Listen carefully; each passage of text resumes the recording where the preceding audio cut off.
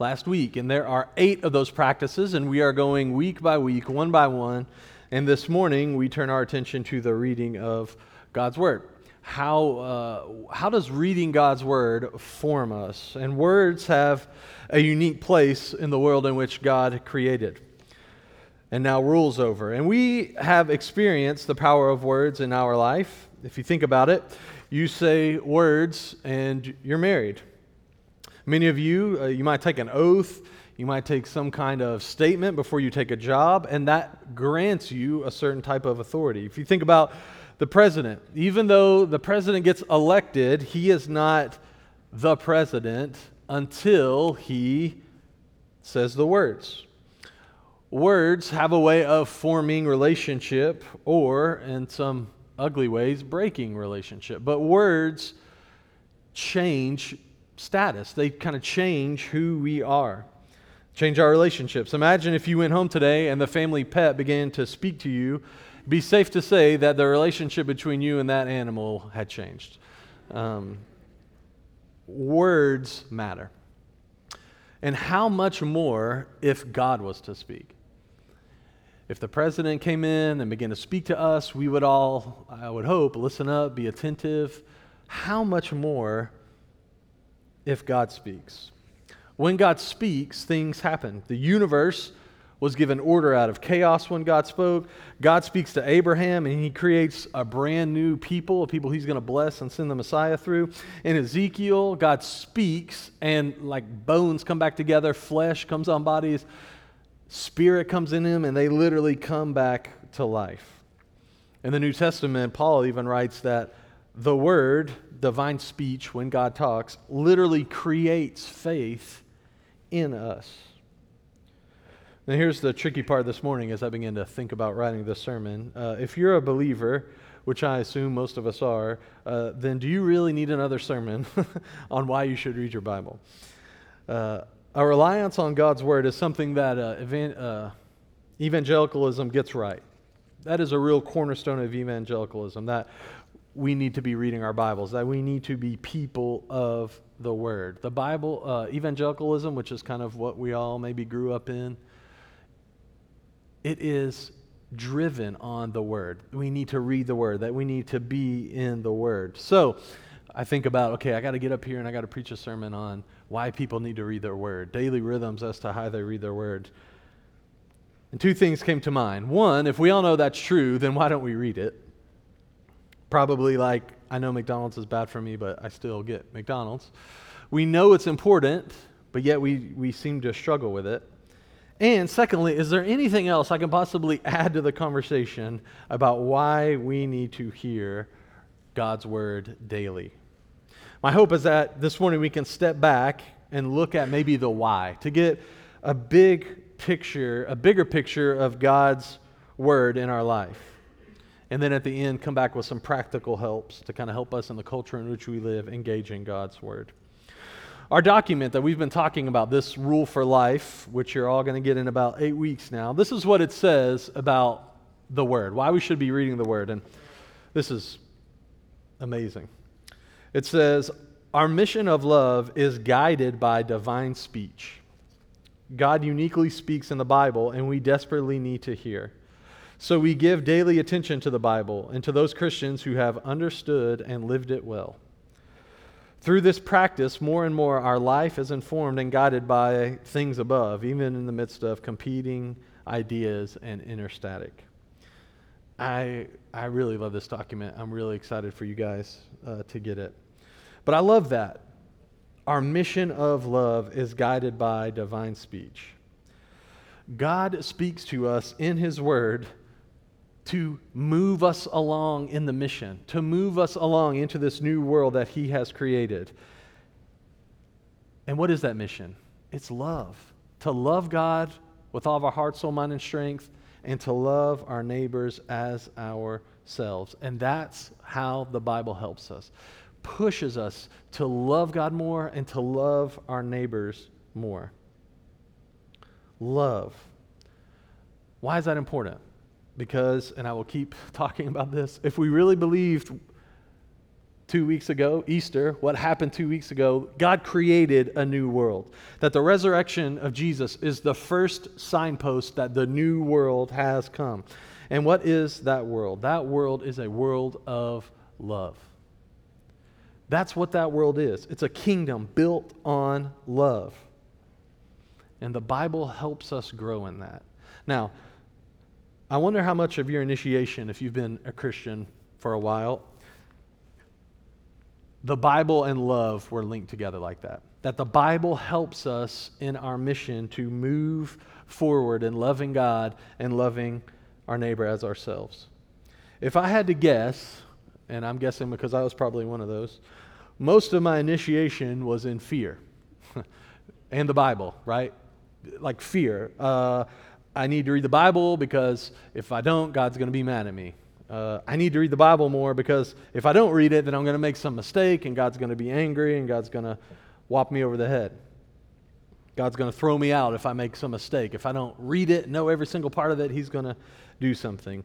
And while, yes, I admit that there are things in the world, things in the Bible that cause me to tremble,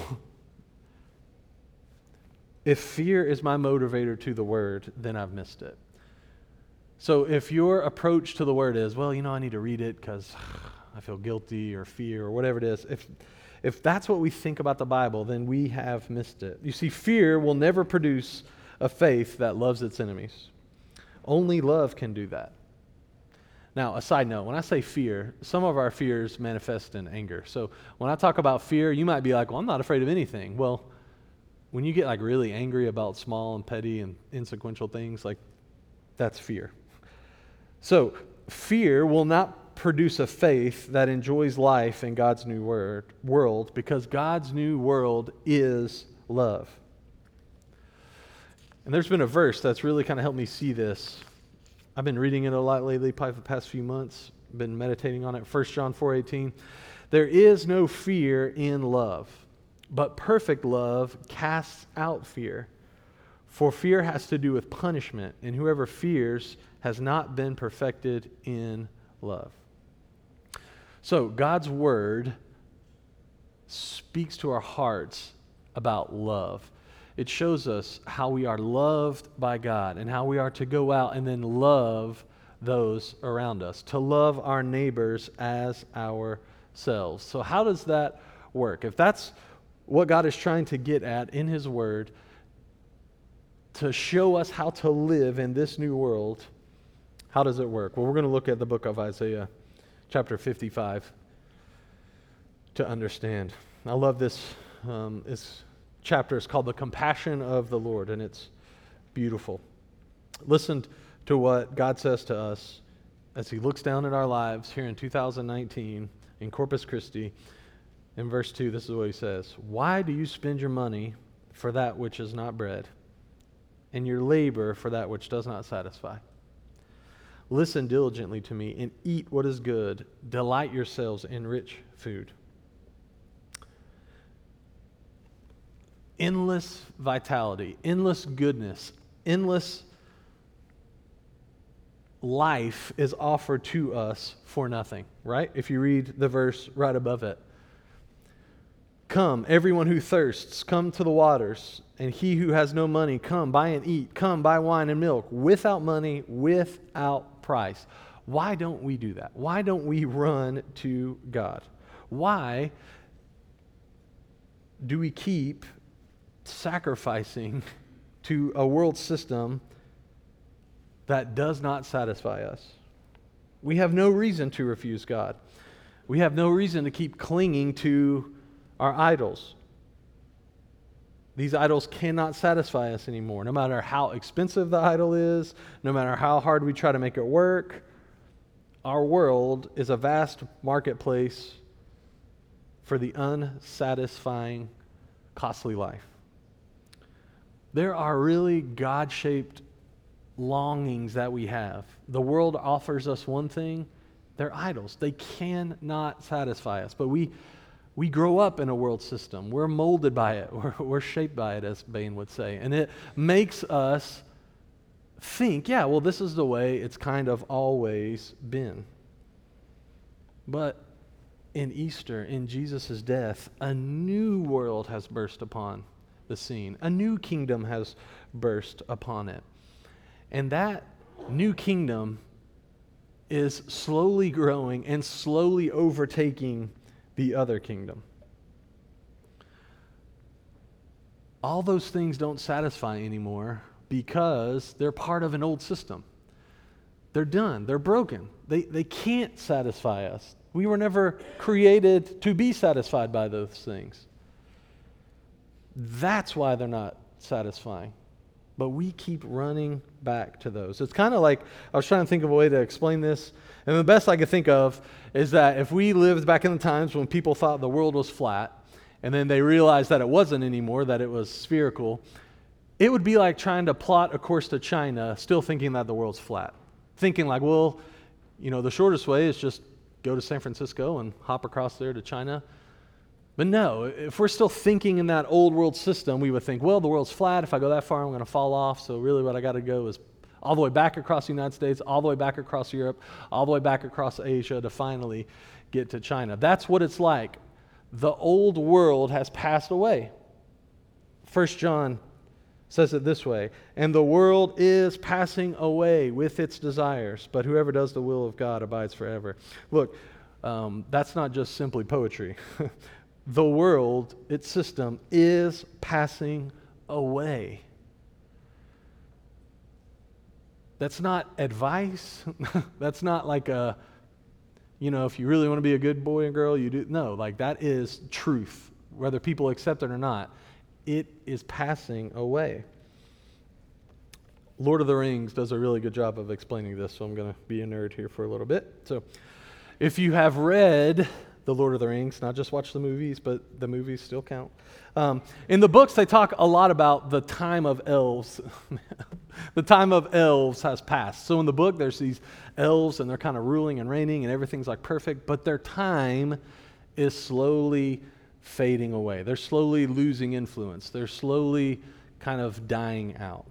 And what has arisen out of that is the age of men, and that's where the Fellowship of the Ring kind of picks up.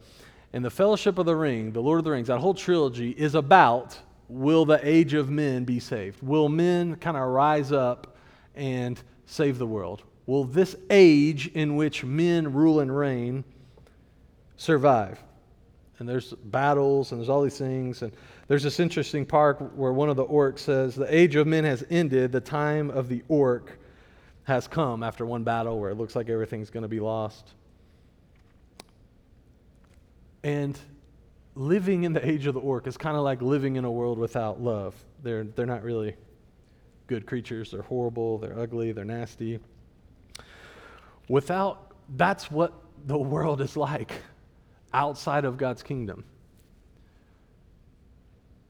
So we are transported, pulled out of the kingdom of darkness and put in a kingdom of light. If you've read the books or seen the movie, it would kind of be like being a hobbit and trying to live in Mordor. Like, it just would not work. It would just be, and I know 5 of you, I guess, have seen the movie or read the book, so I appreciate your nods.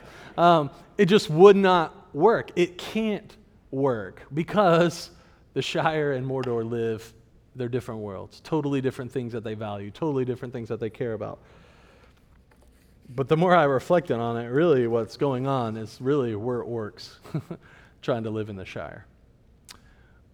We're broken creatures who have grown up in a world system that is might makes right, military, economic power, all these things. That's what really matters. That's what's important. And we're pulled out of that kingdom and we're put into a kingdom of love. How in the world are we going to live in that new kingdom? Well, God speaks to us in His Word about how to do life in this new kingdom. Look back in verse 2. Why do you spend your money for which is not bread? Why do you labor for that which does not satisfy, right? Why are you chasing after all these things that's not going to satisfy? It's not going to... What's the answer? Listen diligently to me. Listen diligently. It takes diligent listening to God in order to understand how to live in this new life. It is not an automatic deposit. I wish it was, but it is not just this automatic, okay, I put my eyes on the page, I read it, and do. It takes diligent reading. Now, he's going to define what diligent is here in a minute, but just know this, it's not automatic. We have to be in it. We have to listen to what God says. So what does diligent listening look like to God's word? In verse 3, he tells us, incline your ear and come to me, hear that your soul may live. Wow. Incline your ear, come to me, hear that your soul may live, and I will make for you an everlasting covenant, my steadfast, sure love for David. God opens up a feast to us. He's serving rich food in his kingdom. And how do we take part in it? How do we live in it? We listen diligently, patiently, open-minded. We're carefully poring over the truths of the gospel, of God's people, again and again and again. That's the essential ingredient to life. Jesus said this, the words I have spoken to you are spirit and life. Why does the gospel work with life-giving power? Why? Because eager listening to God's word is the same as coming to him. Incline your ear and come to me. The more we give ourselves to Jesus and his word, that's coming to him. Why? So that we might live in this new world. So, the Bible is not simply, okay, I need to go to this to find out maybe how to be a good dad, a good husband, a good spouse, a good employer, a good friend, a good teenager, a good kid, a good whatever. It shows us how to do all those things in God's new world. What it means to be a church member, a part of the people of God in God's new world. How to be a spouse in God's new world. The Bible shows us how to do all of these things. It's more than just, okay, tell me what kind of movies I should watch or shouldn't watch. No, it's showing us a brand new world and how to live in it. So with my time remaining, just a few moments, if God tells us to come diligently, and our rule of life is going to give us some real practical tips. What are some more tips that we can do it? Well, 3 things really fast. Number 1, I'm going to give you the secret. The secret to reading your Bible is that there is no secret. You just have to do it, right? Everyone wants, like, give me the 10-step plan, give me the 5 ways to get this or that. It's just going to take discipline. I'm sorry. I wish I had better news for you, but it's literally just going to take you saying, okay, I'm going to read this every single day. No one is going to come down and make you do it. You're just going to have to say, okay, Lord, I want to know what life is like in your kingdom. I'm going to give myself to this. There is no secret formula. You just got to do it. One thing you can do, though, is start small. Know where you're at, okay? Some of you, maybe you've been doing this habit for years, reading your Bible. You've been doing it for years. It's a really powerful part of your rhythm, and, you're 30, 40 minutes, hours reading every day. That's great. Wherever you're at, know where you're at. If you're not currently reading your Bible, don't wake up tomorrow and go, I'm going to read my Bible for an hour every day. You're not going to do it. All right? I'm just telling you, you're not going to do it. I've been reading this book on self-discipline, and the author wakes up at 4:30 every morning. And he's like, well, this you just got to get up at 4:30 is how you do it. So myself, I'm like, I'm going to start waking up at 4:30 every morning. That lasted for like 2 days. But I said, okay, maybe I can't jump straight into the 4:30 every morning, but maybe I can start getting up a little earlier every day. Or maybe there's 2 or 3 days that I can start waking up early. It's the same thing. Know where you're at in the Word. Here's a good starting point. 10 minutes a day. Start with 10 minutes a day. 10 minutes a day.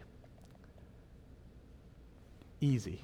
All right? Now, it's just going to take discipline. I don't know what that means for you. I don't know if that means get out your calendar and slot it off. I don't know if that means just wake up 10 minutes early. I don't know. But start small. Know where you are at. Secondly, the Bible is best done in community. This verse from Isaiah 50, man, hit me like a ton of bricks. This was beautiful. The Lord God has given me the tongue of those who are taught. That sounds pretty awesome, right? I can speak. I can be kind of this person that's been instructed by God himself. That sounds pretty awesome. That I may know how to sustain with a word him who is weary. That is so fascinating. That my approach to Bible reading maybe should be not about me. Maybe it should be, you know what? There's broken people all around me. I go to a church. There's broken people at my church. There's broken people in my neighborhood. I need to know how to sustain them with a word. Morning by morning, he awakens. He awakens my ear to hear as those who are taught. So, the Bible works best in community, right? So, we as a church, we're coming together during the summer. Jack's going to teach a Sunday school class called Understanding the Bible. It's by John Stott. We're going to post about it, a link where you can go and buy the book. It's a really good, here's a good understanding of how we can engage, how we can read our Bibles. And then in the fall, we're going to do like a New Testament and an Old Testament kind of survey just to kind of help us dig into our Bibles a little more. We want to do this in a community because communities keep you safe. Now, there are some Christian stuff that is not really the best, all right? It's not really good. But if you're reading it and you're in a community and people can talk to you and push back on some things, then do it. I don't want to create this like paralysis, like, well, what books am I supposed to read? Can I read this commentary? Is this commentary bad? If you're reading and you're just in a community of people talking about it, you are pretty safe. Thirdly and finally, reading our Bible, here's a tip. Do what it says. James chapter 1 says, "But be doers of the word and not hearers only, deceiving yourselves. For if anyone is a hearer of the word and not a doer, he is like a man who looks intently at his natural face in the mirror. For he looks at himself and goes away and at once forgets what he was like." This is interesting. Forgets what he is like. We go to God's word that it might remind us who we are, that we might know who we are. As a mentor of mine once said it, I don't go to my Bible, I don't read it to make God love me. I do it to hear him say he loves me. And I think that really catches this verse, because here at the end it doesn't say he's like the one who goes away and then starts doing bad things, or doesn't do the right thing. No, he says he forgets who he is. Someone who reads the word and doesn't do it, they forget who they are. So we go to the Bible to hear things like you are a royal priesthood, that you are my beloved. And in hearing those things and in giving ourselves to it, it will change us. But we got to do what it says. We have to do what it says. So, our challenge this week is going to go out in an email every day. It's going to go out on a Facebook post every day. Tips, scriptures, things on how we can start this daily reading, how we can give ourselves to the Bible every single day. And if we need to start with 10 minutes, then brothers and sisters, let's go. Let's start with 10 minutes a day. Let us pray.